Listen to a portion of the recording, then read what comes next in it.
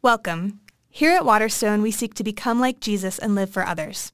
In practice, this means that we connect with one another, engage in justice, and serve sacrificially. We're so glad that you're here and invite you to join us in person. If you're able to attend weekend services, we gather on Saturdays at 5:30 p.m. and Sundays for one service at 10 a.m. Also, if you're looking for a place to celebrate Christmas, we welcome you to join us on December 24th for one of our Christmas Eve services at 11, 1, and 3 p.m. You can find more details about the day at waterstonechurch.org. We look forward to connecting with you.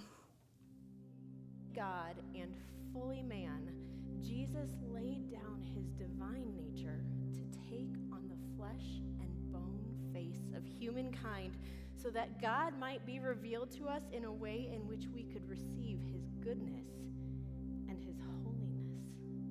In doing this, Jesus put on display the divine humility and love of God who owed us nothing and yet gave us everything, even his very life, so that we might be brought back into perfect communion with him. As we seek to become like Jesus so that others may receive the message of the gospel, we remember his humility, the servant-like posture he took toward us who are lowly, and we pray that his Spirit would be at work in us so that we might do the same. Today's scripture reading is from Philippians 2, verses 5 through 11.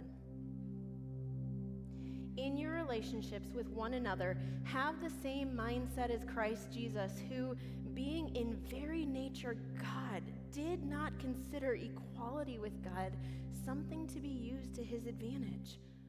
Rather, he made himself nothing by taking the very nature of a servant, being made in human likeness.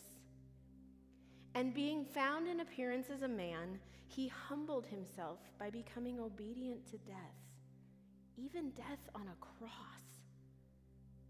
Therefore, God exalted him to the highest place and gave him the name that is above all names, that at the name of Jesus every knee will bow, in heaven and on earth and under the earth, and every tongue acknowledge that Jesus Christ is Lord, to the glory of God the Father. The word of the Lord.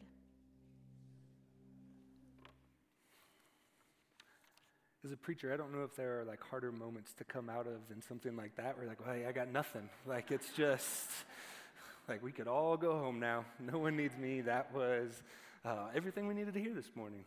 Thanks, Maddie and team, for that.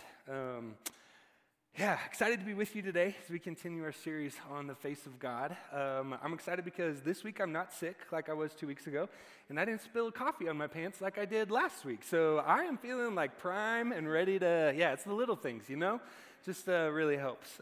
This Advent season has been a little unique for me and our family. Some of you know this, and then others of you may not, but we are actually about 2 to 3 weeks away from our due date of our second child that we're expecting on December 23rd, a little boy.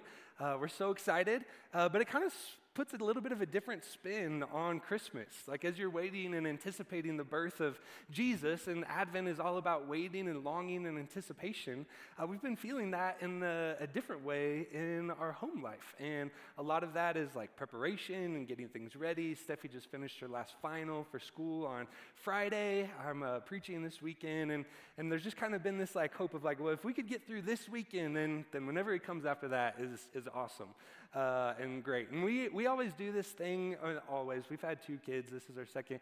Every time we have a kid, we decide we're going to renovate the house we're living in, so we're in the middle of that right now too for some reason. In fact, when Camden was born, I tightened the last screw on the faucet of the bathroom we were renovating and remodeling, and we thought, okay, we've got 3 weeks left until the baby comes. We're great. All the house projects are done. Now we can get ready for the baby. And Steffi's water broke 20 minutes later, and we went to the hospital. So we're really good at timing these sorts of things. So we got a few things that we're still wrapping up. But all of this has been a season of anticipation and excitement, and just like, I can't wait to see our little guy and to see his face. And not that I'm like curious if he's going to be cute or not or any of that, but I just want to know what my little buddy is going to look like, and really excited for that. And it's put me in this weird space as I've been preaching through Advent and preaching through some of the Christmas stories of just thinking of what that must have been like for Mary and Joseph as they waited for the birth of their son. And I'm not saying that I'm like, the father of Jesus or anything. You got to be careful with those comparisons. But it has put a little bit of a different spin this Advent season as we've just sat in this space of waiting. And it's put me also in a place of just wondering what it would have been like for Mary and Joseph to actually see the face of God in this baby that they were holding in their arms, as the song Maddie just showed. And if you think about it, Jesus has been represented in all sorts of images throughout history, pop culture, art, Renaissance. I mean, we are fascinated with what Jesus looked like. And there are many different representations. We all kind of have this question of what does God look like? In fact, I asked Paulie, our tech director, to pull a couple of images of Jesus in different ways people have tried to represent what he looks like. So this is one I think is particularly interesting. It's rocket launcher Jesus. I don't know why. Like, that's my only question is why? Why do we need this G.I. Joe Jesus? Then we've got superhero Jesus, like Jack's Jesus. For some reason, Jesus needs to be Captain America, because I don't know why. We've also got this depiction of Jesus, of a brown Jesus who maybe looks a little closer to what that part of the world was when he lived. We also have this view of Jesus. Hey guys, I just got bangs. Again, I don't know why. But it's because of the internet. I think we could all just blame the internet on this one. Our graphic designer, when she pulled this picture, the title she gave this slide, and she's probably going to hate that I told you, she just called it Hot Jesus. It's just like handsome Jesus. So we've got that image. And then, has anyone seen this one before, this picture? It's supposedly a historically accurate rendering of what Jesus might have looked like. It's a depiction of what a Middle Eastern man from Judea around the time of Jesus may have looked like. And so there's all sorts of different images and representations of Jesus. And our fascination, our curiosity with what Jesus looks like goes beyond just physical appearance. In fact, I would say that most people in my life, Jesus almost has universal approval. Even my friends who are atheists and really dislike the church, they like Jesus. Almost no one has a bad thing to say about Jesus. But I think that's because we often kind of craft or make Jesus into our own image. We often craft or create a Jesus who likes the same people that we like and probably doesn't like the same people that we don't like. And our Jesus usually votes the same way we vote, right? Like, we craft a Jesus who agrees with our worldviews and our ideologies and is comfortable to us because he looks like us. And maybe not in physical appearance, but definitely in the way we believe and think and act and live our lives. Jesus would give us approval for that. And I find this a fascinating concept as we're talking about the face of Jesus. Because I think the truth is this. In some ways, Jesus looks exactly like us. And in other ways, Jesus looks nothing like us at all. One of the reasons I think it's so hard to get a handle on Jesus is because of this reality. That there are parts of Jesus we recognize within ourselves, and there are parts of Jesus we want to recognize ourselves within him. But yet he doesn't quite fit into the boxes or the images that we use to try to craft around who he is. And so today what I would like to do is take a look at the passage from Philippians 2 that Kat just read. Because if there is any place in Scripture, this is one of the high points. This is a 14er in Scripture. That's what Tim Keller said. This is a high point in Scripture of showing us who God is, what he is like in the person of Jesus. And so if you have Bibles, I'd encourage you to open them to Philippians 2. We're going to be there all day. If you don't have a Bible, you will find Bibles in the seat back in front of you, and you can participate in what Larry calls our Steal a Bible program. And so feel free to just grab one of those and take those home with you. But we'll be camping out in this passage all day and looking at Philippians 2. And so go ahead and we're gonna jump in now. Philippians 2, starting in verse 5 through 6. And it says this: In your relationship with one another, have the same mindset as Christ Jesus, who being in very nature God, did not consider equality with God something to be used to his own advantage. Now, as we dive into this passage, one of the things, if you're looking at it on the screen or in the Bible in front of you, you'll notice that it's kind of this indented section of Philippians 2. It's kind of pulled apart. It looks more like poetry or a song, and that's because it likely is a hymn that Paul is quoting. It's Greek poetry or a hymn that Paul is quoting in this letter to the Philippians. And what we need to know about that is this. There are so many people who come to who is Jesus, and they have this idea in their heads that Jesus was some prophet or teacher or someone who came and showed up and taught people about how to love their enemies and love those who persecute you. And he was just a teacher. And then later on in church history, people decided, you know what, like maybe we should elevate him to the position of deity. Maybe Jesus should be God, and that'll solidify our religion. And there's this kind of belief that the stories and legends of Jesus became embellished, and they grew to the point where Jesus became a God. But it happened years and years and years after Jesus walked on the earth.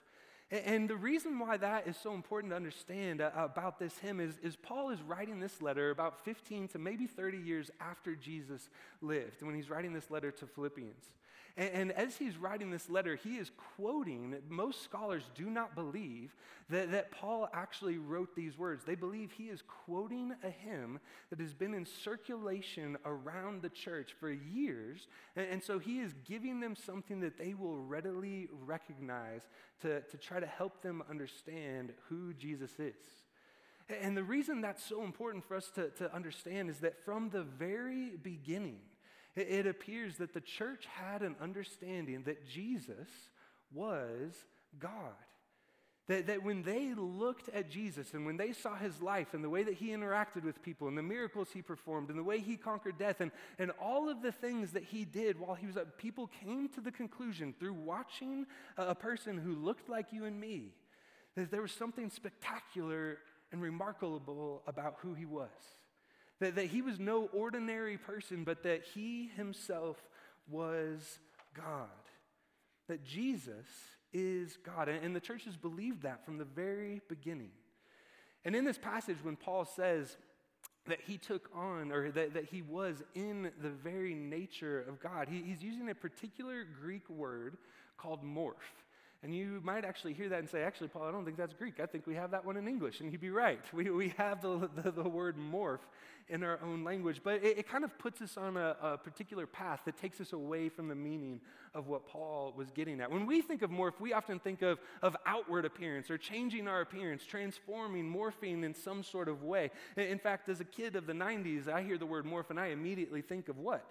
Mighty Morphin Power Rangers, exactly. Yeah, you all knew it before I said it. And when you think of the Mighty Morphin Power Rangers, which I just found out this week are 30 years old, if that makes you want to feel, yeah, I don't know what to do with that one. But if you think of the morphin time, right? Like all they did was change their outward appearance. They went from semi-normal high school kids to like people who were wearing spandex like Argyle bodysuits, right? And then they just changed their outward appearance. That's what we think of when we hear morph. But that's not Paul's meaning at all. It's not that Jesus just appeared outwardly in some sort of way, or that his form was God. Paul, when he uses the word morph, in the Greek it has this term that's substance, the very essence of who Jesus is, the characteristics that made him who he was are the exact same characteristics and substance and essence that make God who he is. Paul is trying to make an incredibly powerful point. This is the most explicit statement in all of Scripture that Jesus is God. Not that Jesus is like God or that Jesus is sort of God, but that Jesus is actually God. He's not human with divine-like powers. Jesus himself is God. Which means that if we want to understand what God is like or what God looks like, then we need to look at the face of Jesus. Jesus is God, and he reveals to us who God is and what he is like. There has never been a moment in time where God was not like Jesus. God has always been like Jesus. We have not always known what God looks like, but because we have seen Jesus, we know and understand who God is because Jesus has revealed that to us. Now you might hear that and think, yeah, Paul, this is kind of basic. I feel like that's kind of like one of the entry exam questions if we want to get to heaven is like, yeah, is Jesus God? And you have to say, yep, and then you get in, right? It's basic for most of us churchgoers. But here's the problem with that, is that we can hear a statement like Jesus is God, and we can forget the incredible miracle. The central point of the story we believe is that God became like one of us. And while it can be easy to breeze past a statement like Jesus is God, in some ways that statement is something we should never go beyond. We never get beyond the miracle that God chose to become one of us. That Jesus is God and revealed God to us shows us the depths that God was willing to go to rescue us. And Paul makes that point clear. He says that Jesus is God. He has the very nature of God, but he goes on to say that even though Jesus was equal to God and Jesus was God, he did not consider that equality with God something to be held onto. It was not something that he held onto or grasped. His equality with God, this divine nature of who he was, he considered it something that needed to be let go for your sake and for mine. That this position, this power, this privilege that Jesus had, he gave it up for you and for me. And that, in some ways, is radically different than anything you or I ever do. When we have position or privilege or power, those are the things that we don't want to let go of. I mean, all the way from when we're like elementary school kids and we don't want to let people cut in line to get ahead of us in the position that we're in, to maybe like me when we're stuck in traffic and we see the person pulling on the shoulder of the road and driving past and you think, nope, nuh-uh, that's not, you don't deserve to get up there. And so this confessional time, I'm one of those people who pulls out in front of them. I drive a truck, I can stop them, they don't need to get ahead of me. And then I probably shouldn't do that, but man, I don't want people to get ahead of me. And we do that in so many different ways in life. It's not just traffic, right? It's the reason why we have this incessant desire for like a perfect home, perfect family, perfect kids. We want people to recognize that we are at the top of our game. I mean, so much of our life is spent trying to climb the social ladder, the professional ladder. I mean, we want people to recognize that we are special, we are someone, we can achieve things. We're constantly in this space of trying to earn and grasp for the things in this world. Man, if someone tries to take those things from us, or have you ever tried to give up a position of power or influence that you've had? It's incredibly difficult to let go of those things. See, Jesus is nothing like you or I because he had everything, and he made himself nothing. Jesus chose to let go of the power and privilege and position that he had. But we constantly strive to make ourselves something or someone worth admiring, worth looking at, worth praise, worth affirming. And Jesus took the opposite approach when he became one of us. Everything that he had, he chose to let go of and hold with an open hand. You see, Jesus considered equality with God not something to be grasped, but most days in our lives, we not only think that equality with God is something we need to grasp, but we actively try to. It's the oldest temptation going all the way back to the garden. Become like God. And we do this every time we choose to go against Scripture for the sake of our own happiness. Or every time we think, you know what, I know this is probably what God wants for me, or this is what he maybe says, but man, I really think that this is the way that I should go. See, every time we step into that space, every time we yell at our kids, every time we sleep with someone who's not our spouse, every time we ignore the poor, we are stepping into a space where we say, you know what, I think I know what's better.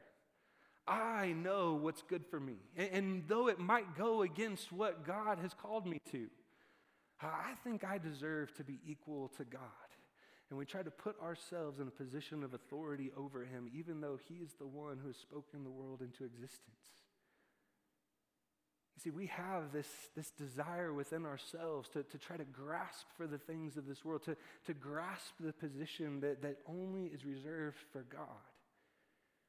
And yet God himself did not consider equality something to be grasped, but something to be let go of. He gave up his power and his position and his privilege. See, if we want to know what God is like, we look at the face of Jesus and we see a God who is willing to give up everything for you and for me.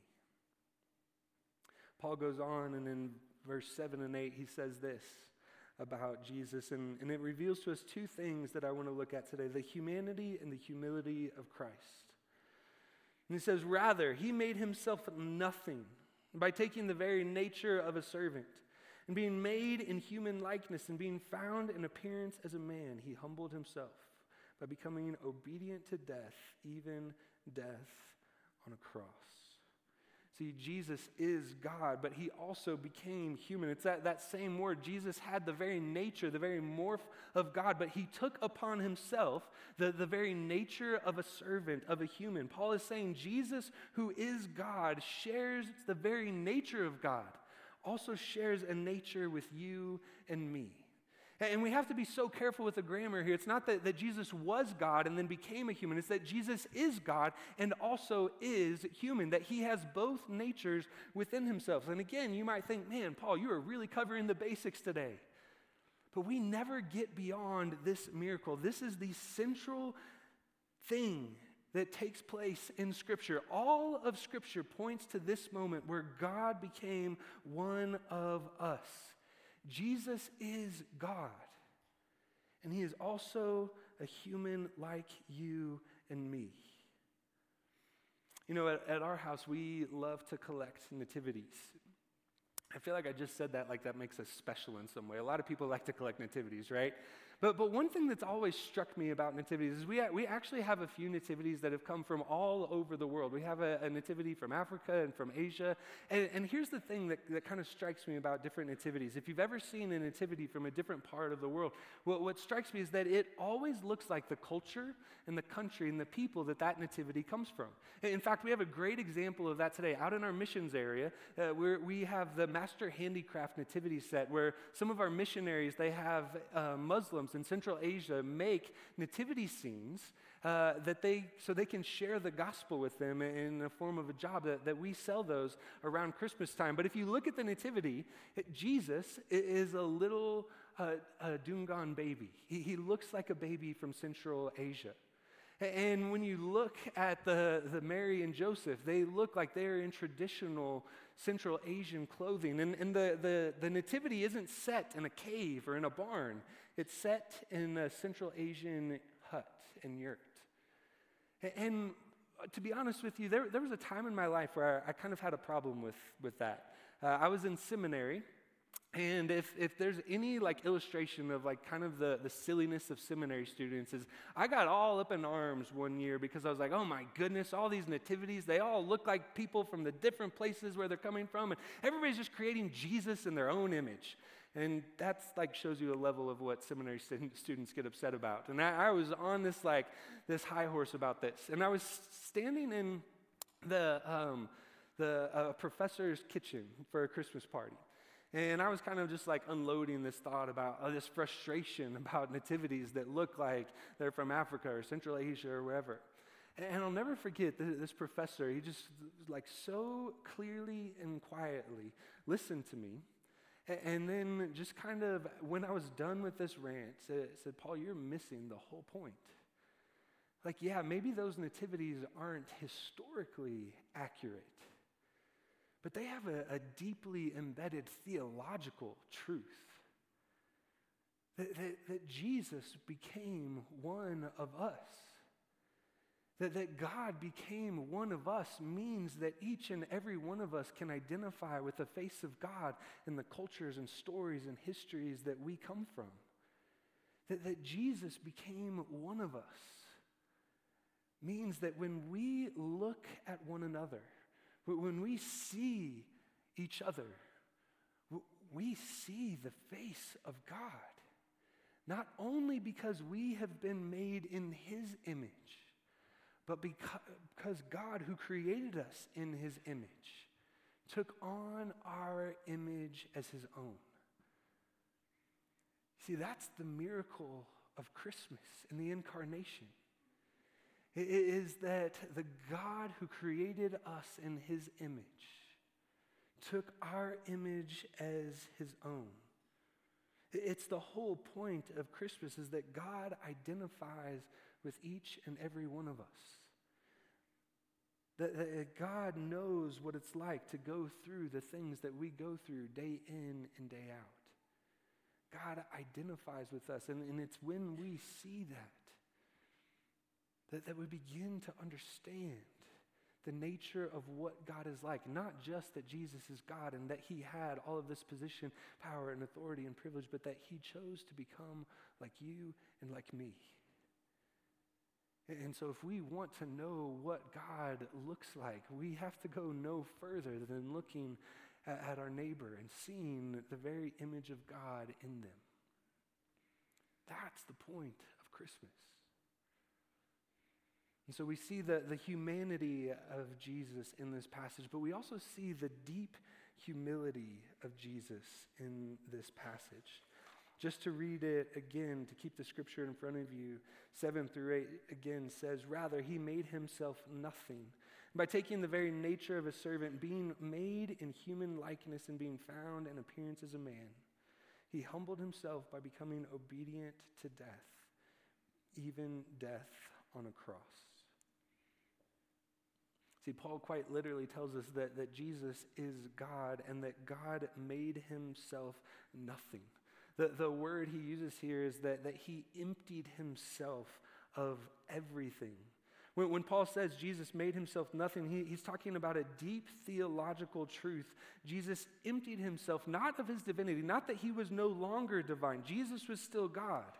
But he emptied himself of all the comforts of heaven, all of the position and power and privilege, all of the holiness that he experiences in heaven, all of the absence of sin and death and decay and destruction and all of the things that we see every day that he never had to be a part of. God chose to take those things on, to experience those things with us.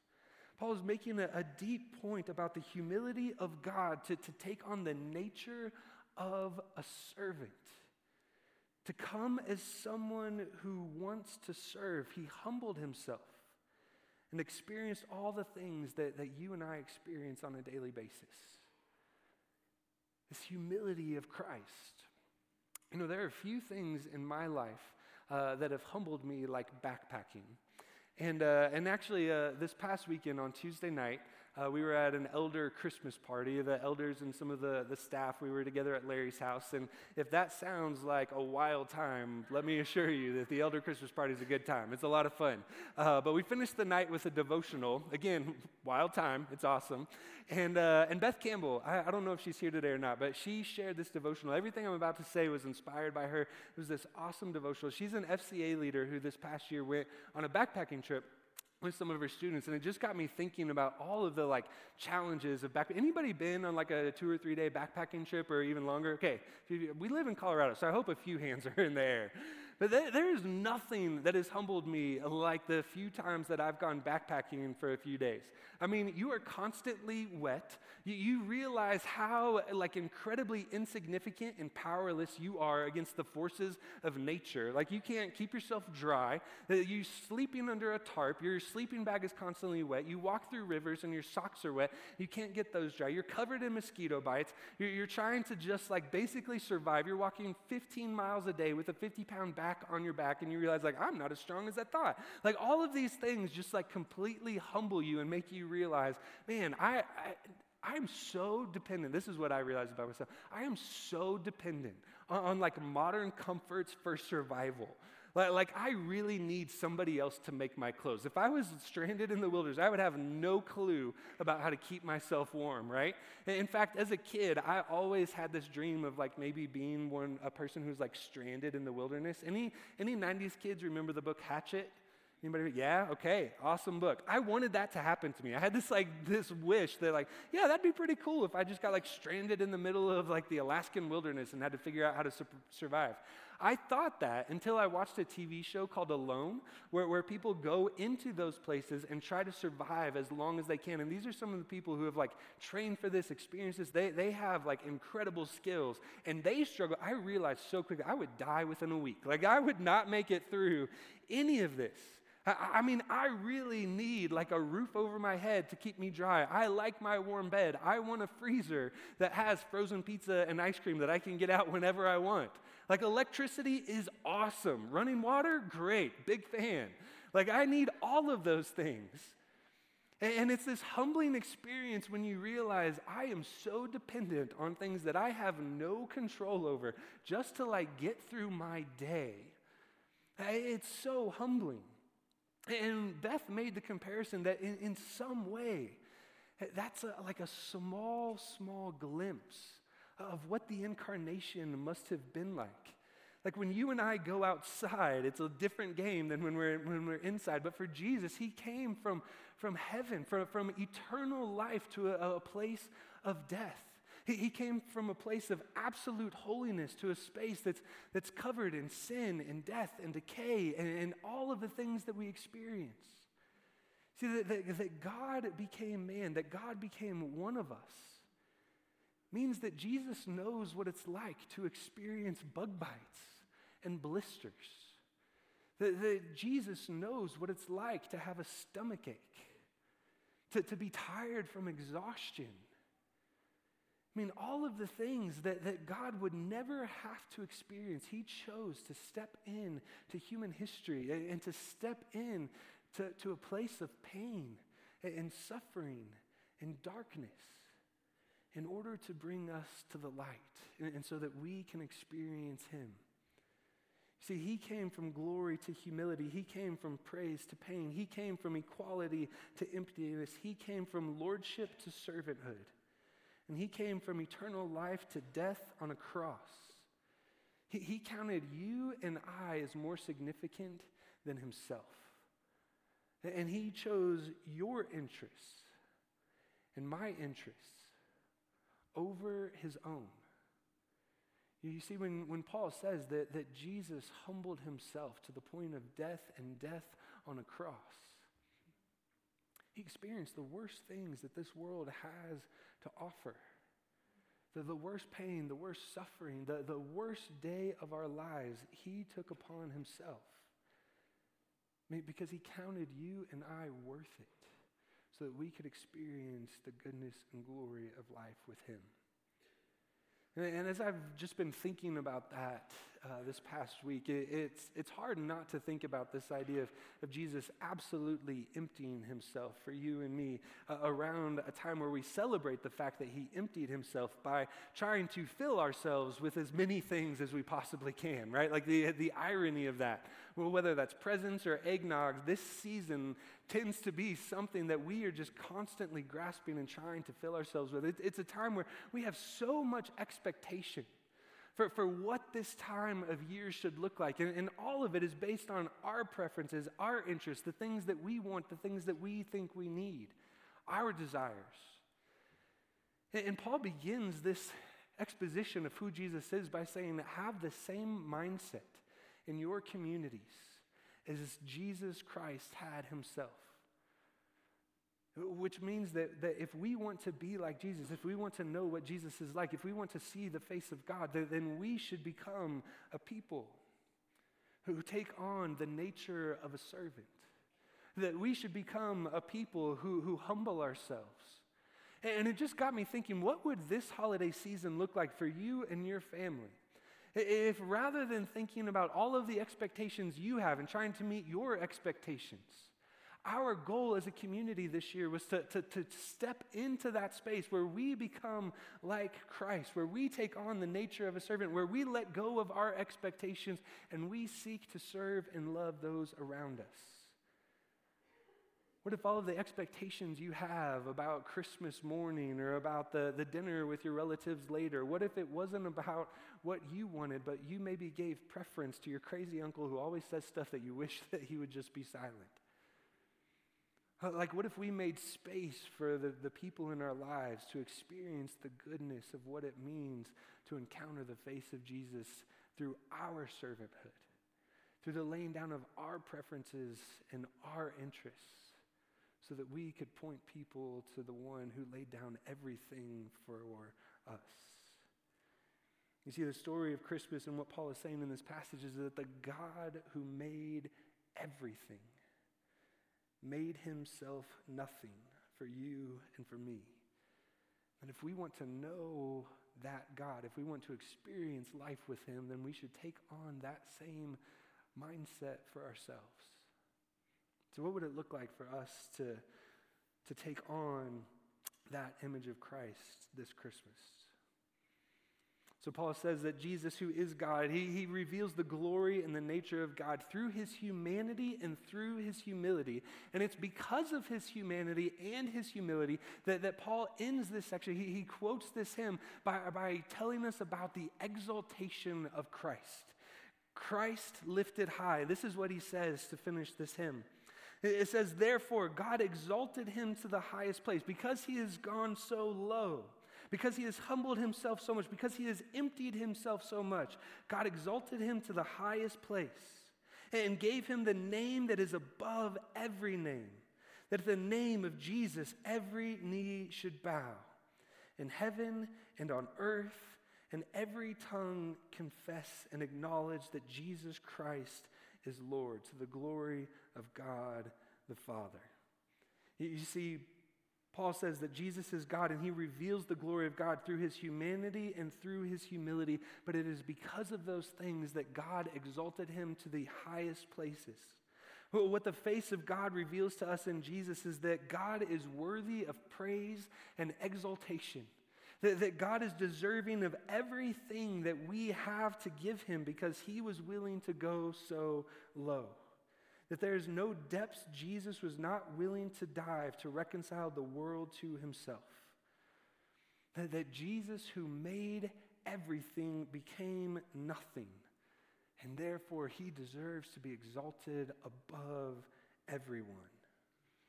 See, there's a story, and actually it's found in each of the four Gospels, that I think depicts this idea of Jesus making himself low and deserving to be exalted. And it's actually one of the only stories that's recorded in all four Gospels. And you probably remember the story. Jesus is invited to a Pharisee's house, one of the religious elitists, one of the people who really thinks they have a handle on what God is like and what God looks like. And they invite Jesus to come over for dinner. And as they're sitting at dinner and they're having a discussion, a woman walks in weeping. I mean, she has just completely and utterly lost it. And she walks straight over to Jesus, and she has this expensive jar of perfume with her. And she takes that jar and she breaks it, and she pours this expensive perfume all over the feet of Jesus. And you got to imagine the scene. I mean, we all have the uncle that I mentioned who says stuff that everybody doesn't know how to respond to. What do you do when a woman who's weeping comes and kneels at the feet of a person during dinner and pours perfume all over their feet? Can you imagine the disruption?